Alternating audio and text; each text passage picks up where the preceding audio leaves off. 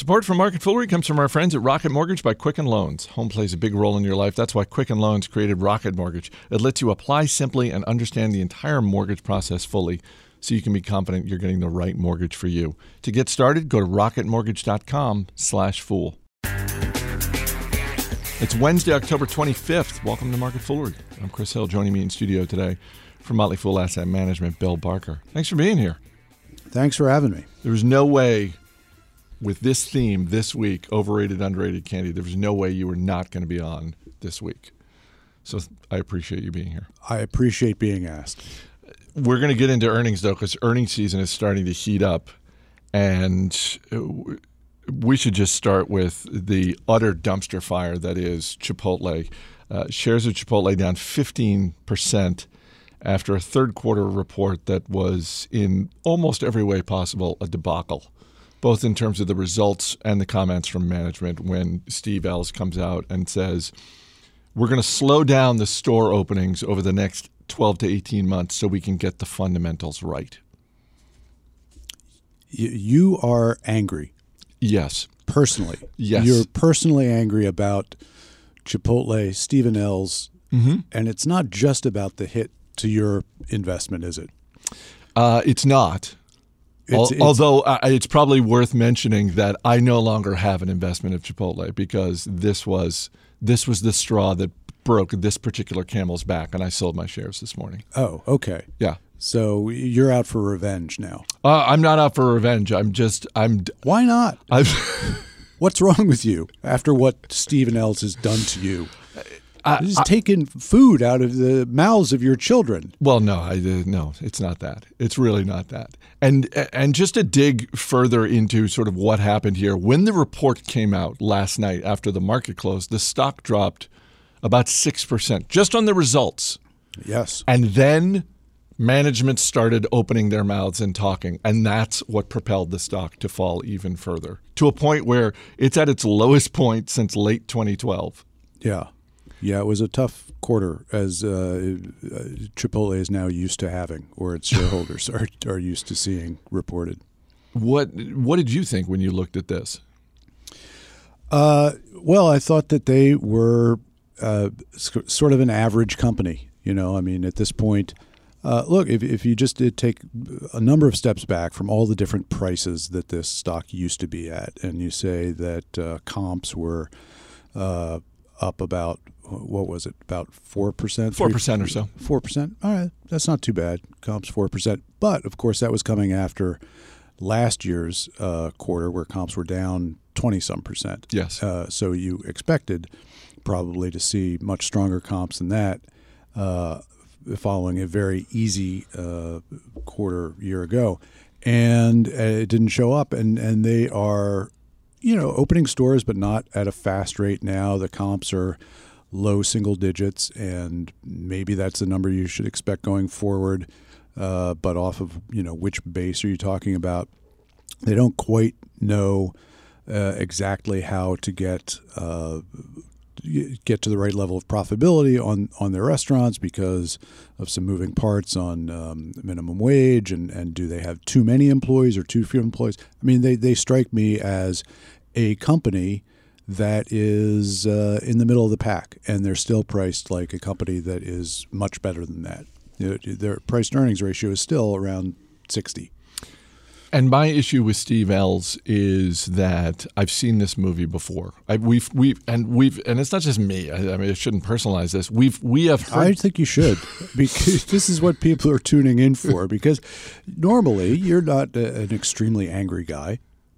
I'm angry on this one, right? And this is a unique opportunity. So I say explore that anger.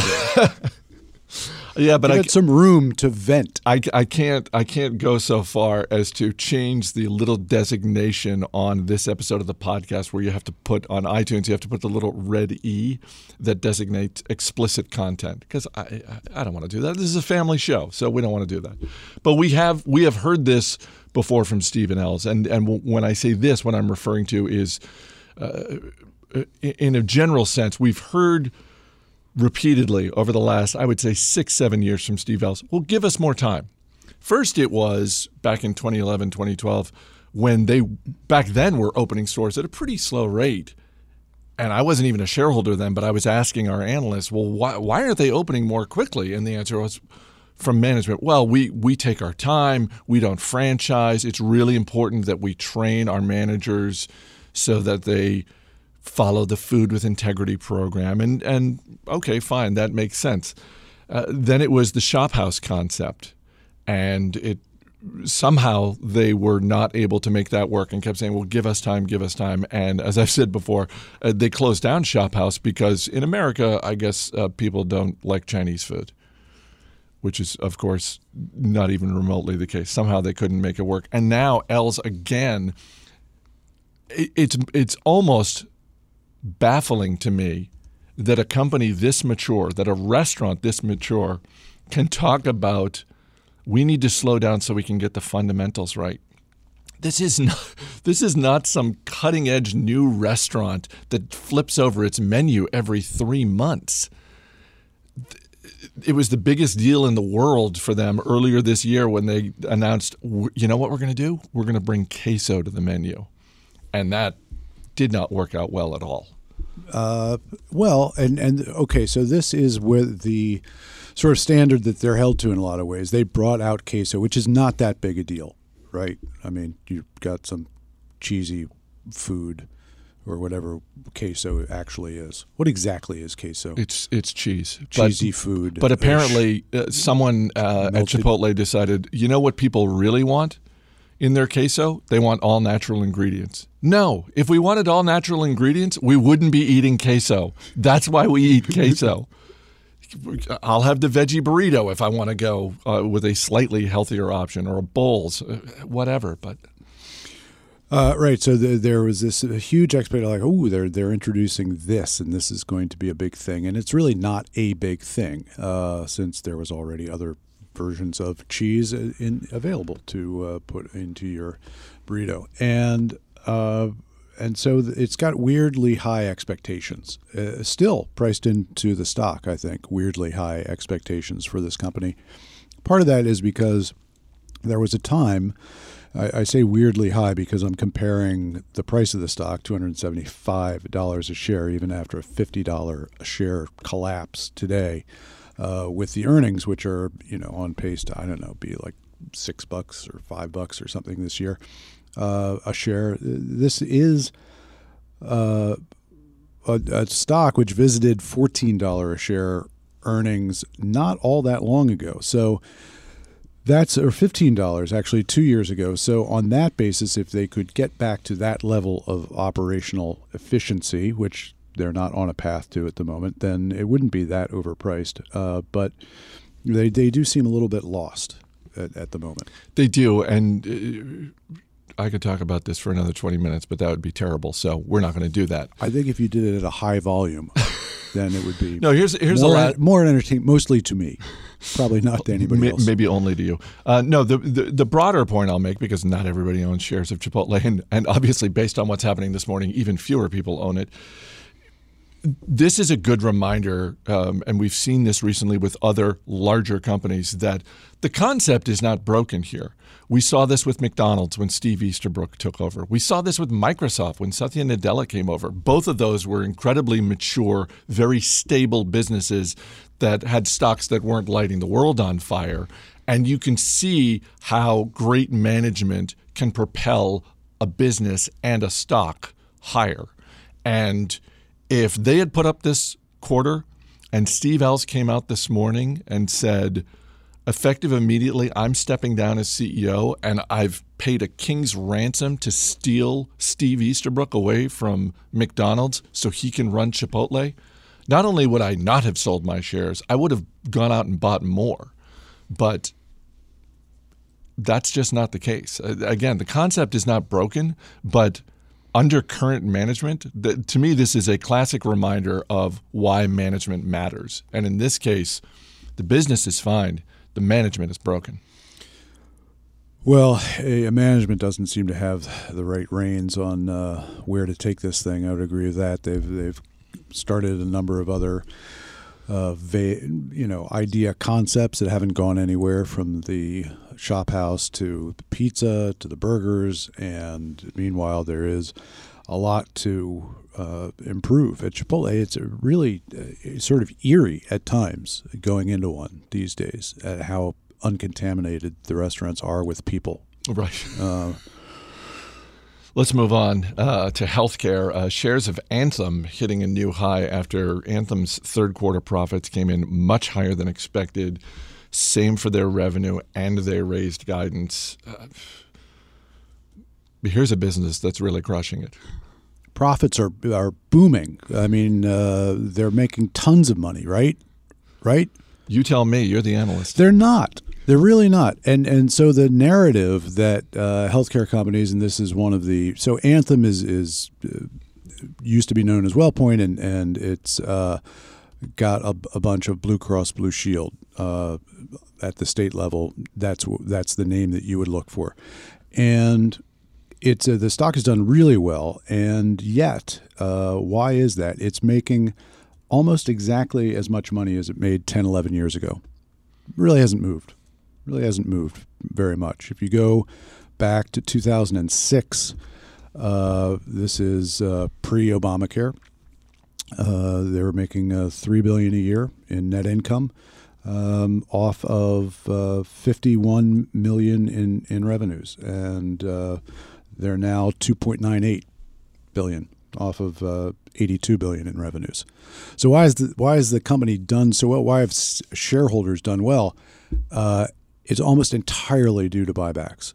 And for a long time, especially in the wake of fears about Obamacare, this was a high-quality company, and you could buy back its shares for about 7, 8, 9 times earnings. And you know who did buy back shares? They did. The company. The company did. So they had trust in their business, and now shares go for about 16 times, but they're really making about the same amount. They just have less than half the number of shares that they had back then. So you've got a multiple 2x, and on about less than half the number of shares. That's why investors have managed to more or less quadruple their investment over that time period, not because, and there have been a little bit of dividends that they've started. They've got better management now than they had back in 09, 10. So it's a decently managed company, but it's the story that like healthcare profits are exploding is incorrect.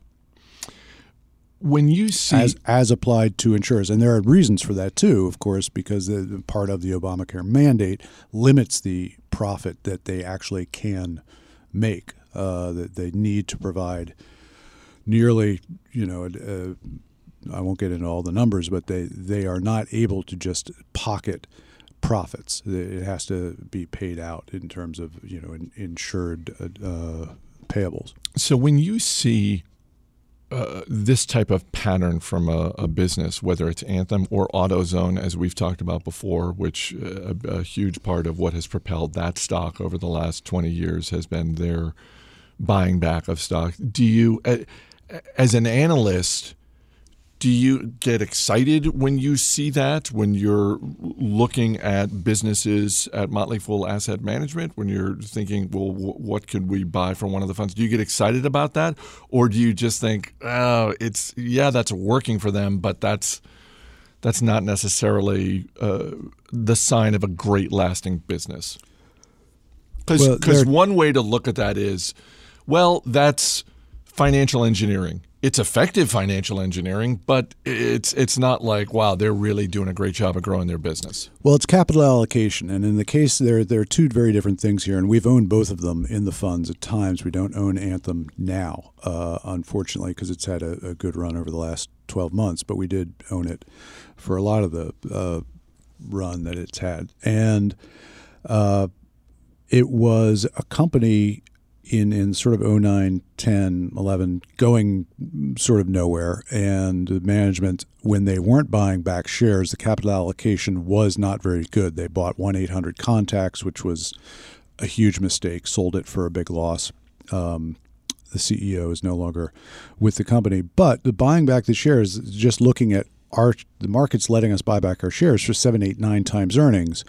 And we could pay a dividend. They eventually did pay a dividend, or we could just buy back our shares. That was the right capital allocation, much better than the 1-800 contacts. AutoZone has had, and the reason it's I'm going to have to say had instead of has, it had this. The compounding not only came from buying back the shares, but taking all the cash flow that it had, and there was no legal mandate on not making too much money in their business with the way there is with healthcare. So they were taking that money, the cash flow, and opening a lot of new stores. Now, that's got a multiplier effect when you're opening a lot of new stores by virtue of having a larger operation, being able to improve your margins, and buying back shares. And they also took on debt to do so. So they had sort of like 4 different things that were manufacturing this end of the line number, this bottom line, huge increase in earnings per share that was disproportionate to the growth of the business itself. All of that has run into, Amazon is going to now be a more effective competitor. Once Amazon decides, why don't we get into the healthcare, health insurance business? And for various reasons, that's unlikely. But I don't think any of the people out in health insurance would be happy if Amazon were able to do that, which it cannot. I think that's probably true. Grubhub's third quarter revenue was up 32%, profits down slightly from a year ago, but I don't think that matters because it's Grubhub and they're in growth mode, and shares up as a result of that. They are in growth mode, growing by about 30% a year right now, something like that, and becoming more relevant. And we'll get back to the ways in which Amazon affects Grubhub, because that's the big impediment. They've had a share price that has bounced around a little bit. It's been a very good year because they are the largest in the food delivery business, have more restaurants under their umbrella, and the economics of what they do for restaurants is very helpful. So restaurants are encouraged to partner with them. Now, that is an economic equation that Amazon has spotted as something it also could do, and the announcement that Amazon was expanding its operations and partnering with one of Grubhub's competitors gave a little pause to what has otherwise been a very nice straight line up for Grubhub for most of the year in terms of the stock price. But underlying the business up 30% in terms of earnings is pretty good. Yeah, the stock with the bump today, it's up about 45% year to date. Although I was looking through, I was on Google Finance, and one of the headlines that popped out at me that made me think of you was a headline about Grubhub just in the wake of this report. And the headline was, "Is Grubhub attractively priced?" ? I'm guessing you would say no, given the expense relative to their earnings. No. Is Grubhub attractively priced as a business or as a stock? Take it whichever way you want. Well, what was the article about? You're springing knowledge on me. As a stock, is this an attractively priced stock right now? It is, if you believe that the growth can continue along the lines that it has. They don't have to compound at 30% for very long to justify the price of the stock. The question is Amazon. And there aren't that many other competitors that Grubhub need fear because they've bought out a lot of the local operations. That is part of their growth is acquisitions. It's not all organic. If it were purely organic, you'd really be delighted. So I think the economics of the business for Grubhub are attractive. That does invite competition from Amazon, and that is part of the equation. You've got to discount what their growth, how long their growth can mimic the recent past, given Amazon's increased presence in that space. Is it attractively priced? I don't know. I've got to look a little bit further at the numbers. We own it in the Great America Fund, and we haven't. We were purchasers earlier this year, so we're happy with what it's done during the time that we've owned it, and we're not selling it anytime soon because we tend to be long-term investors. Before we dip into the mailbag, I want to say thanks to our friends at Rocket Mortgage by Quicken Loans. Chances are you're confident when it comes to your work, your hobbies, and your life. Maybe you're confident when it comes to Halloween next week in terms of what you're going to be giving out for candy. Or your costume, if you're a costume person. Rocket Mortgage gives you that same level of confidence when it comes to buying a home or refinancing your existing home loan. Rocket Mortgage is simple. It allows you to fully understand all the details and be confident that you're getting the right mortgage for you. To get started, go to rocketmortgage.com/fool. Equal housing lender, licensed in all 50 states, NMLS, consumeraccess.org, number 3030. Halloween. Can I just talk about that seg a little bit? Sure, yeah. Is this okay? Sometimes I'm allowed to talk about the commercials. Sometimes I'm not. I mean, if you're going to disparage our sponsors, I'm not. I'm not going to. It's more your effort to introduce the confidence, which underlies this message of theirs with today's topic of handing out candy. Have you ever been unconfident in the candy you're handing out? Like, are you sure we should go with this, dear? Yes, actually. Really? Yeah. I mean, it's not been. Were you handing out apples or like? It was not a crippling lack of confidence, but like anything else, that would be sad, wouldn't it? That would be crippling lack of confidence in the candy. Oh no! Don't answer the door. The candy is. They're going to hate us. Oh no! They're going to egg the house. No, not on that level. But as you and I are both experienced, as anyone who has a longtime spouse or partner knows, there are trade-offs that you make in your relationship. There are compromises that you reach in your relationship. And sometimes those are about very important things, and sometimes those are about incredibly trivial things. And in the case of what candy is our house going to give away for Halloween, that's a very trivial thing. That doesn't mean there haven't been maybe not disagreements in my home, but certainly conversations that sort of go like this.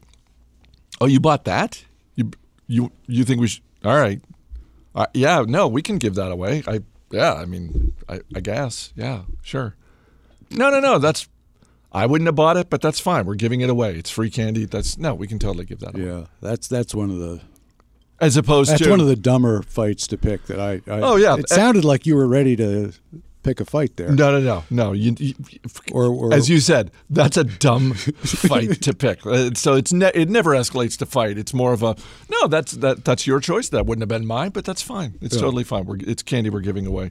It's pretty easy. You buy the candy that you want to eat because if any is left over, I mean, you're not right. Although that's a philosophical thing, isn't it? Because sometimes it's I bought this candy specifically because I don't like it. If there's leftover candy, I don't want to eat it. So if this is in the house, I'm not going to eat it. So is that your strategy? No, my strategy is buy the candy that I like and hope that we don't get a lot of kids showing up. Yeah.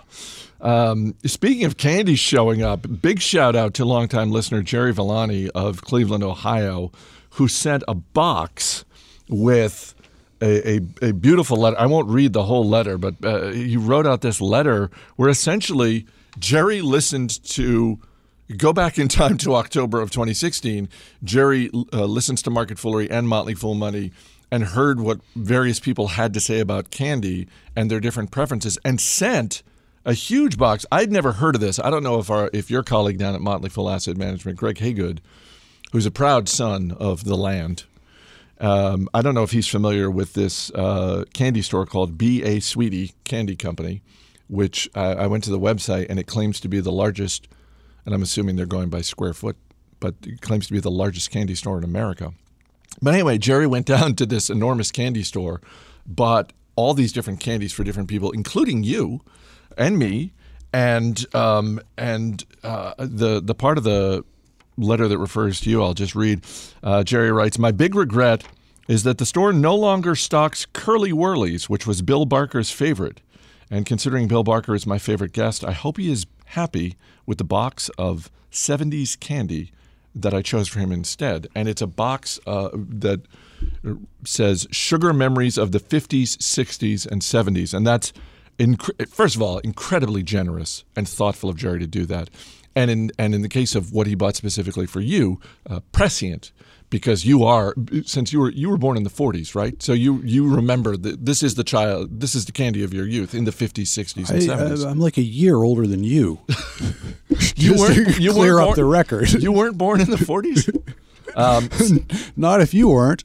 No. So thank you to Jerry, and thanks also to Rod Nixon, a listener in New Mexico who sent, and I think I'm going to tweet this out on the Market Foolery feed. He sent a link to a candy bracket that he put together online last year, and it's like the NCAA basketball tournament where there are 64 teams. He put together a candy bracket of 64 different candies, a number, 4 different regions, number 1 seed against the number 16 seed, et cetera, et cetera. So thank you to Rod for that. Can we get to your overrated and underrated candy? Yeah. First of all, I just have to, You got to thank. I mean, you have the box in front of you. I have the box in front of me. I'm just I'm overwhelmed, and thank you. I actually, if we could balance that, because I am so bad at taking anything resembling a compliment. I just that I would be anybody's favorite is just. Could we just read something from that guy that won't listen when I'm on, just to balance it out? No, we're not going to do that. I would be more comfortable. But I mean, I'll just say that just as Jerry has said that you're his favorite guest, from time to time at Market Foolery at Fool.com, we get the occasional, oh, just so you know, when Bill Barker's on, I don't listen. I skip that episode. Yeah. It's like, that's fine. That's fine. And I've said this before. Everybody is someone's favorite, and everybody is someone's least favorite. Right. So I could go through this whole box. We don't have time for that. Okay. Our man behind the glass has got a really tight schedule today. So where are we? Overrated, underrated candy. That's what we're doing all week. So in your mind, do you have to come up with a new one every day? No. Why not? It's my show, man. Exactly. No, I'm sticking by the Skittles is overrated and Take 5 is underrated. I'm going to go with licorice is overrated. Do you think if licorice were a stock, it would be trading at a particularly high premium right now? I think that licorice. One of my nephews said that about Twizzlers. He's like, Twizzlers are so overrated. I said, I don't think Twizzlers are. You may be right about that, but let's not confuse them with some ubiquitous candy that's in your face all the time. Yeah, they're overrated in my house. Twizzlers a big favorite, but not with me. Okay. I think if licorice were coming out today, it would get nowhere, right? It would just not be able to compete. Okay. It's just trading on nostalgia, I think. You may be right about that. Yeah. I mean, obviously there's no way to test that, but that's an interesting way to think about that. Well, the time machine, you could. Oh, right. Yeah, of course.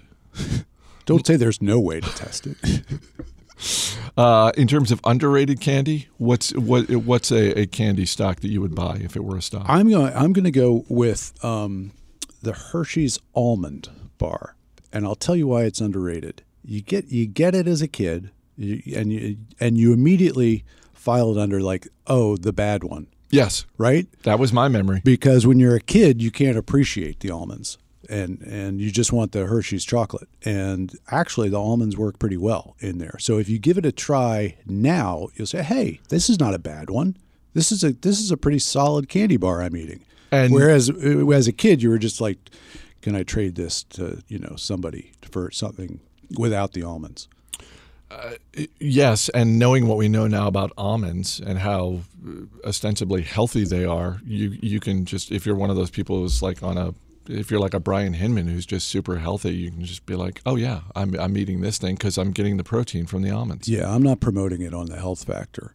We just do that with coffee. I'm just saying with rationalization, you can do that. Yeah. By the way, isn't that one of the great in some ways, if you think about when you talk about trading Halloween candy, that is, I guess in hindsight, that was maybe my first exposure to the stock market. It's like a kid version of the stock market where you're placing value on your candy and the other kid's candy.